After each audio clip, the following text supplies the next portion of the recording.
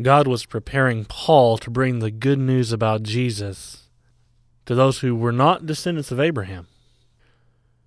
He was also preparing these foreigners, these people who were not descendants of Abraham, to believe in Jesus and to receive God's Spirit.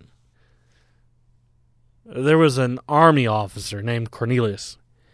He wasn't a descendant of Abraham, but he tried to please God, and he prayed to God.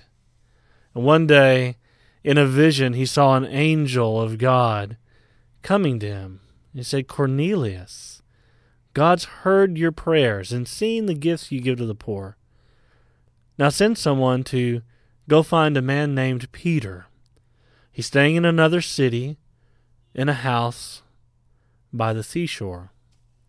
Ask him to come and visit you." And as soon as the angel was gone, Cornelius called his servants, and he told them what had happened and sent them off to find Peter. The next day, as Cornelius's servants were nearing the city, Peter went up to the flat rooftop to pray. It was about noontime, and his lunch was being prepared for him. Peter had a vision. He saw the sky open. Something like a large sheet was let down by its four corners. And in the sheet were all sorts of animals, reptiles, birds, all sorts of animals that were forbidden for him to eat by his religious laws. Then a voice said to him, "Get up, Peter. Kill these animals to eat them." Peter said, "I've never in all my life eaten anything forbidden by our religious laws. I will not ever do that, Master." Then God said, "If I say something is acceptable, don't you say it is not."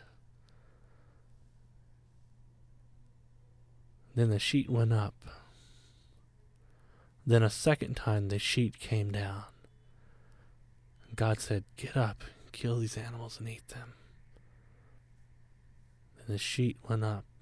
And the third time the same thing happened. And Peter was really confused. He didn't know what this vision might mean.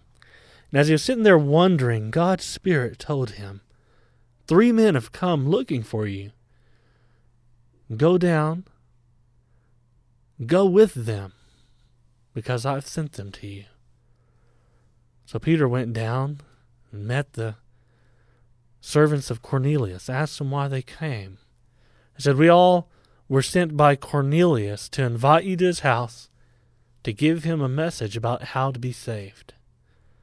The next day, Peter, some other believers, traveled with the servants to the city where Cornelius lived.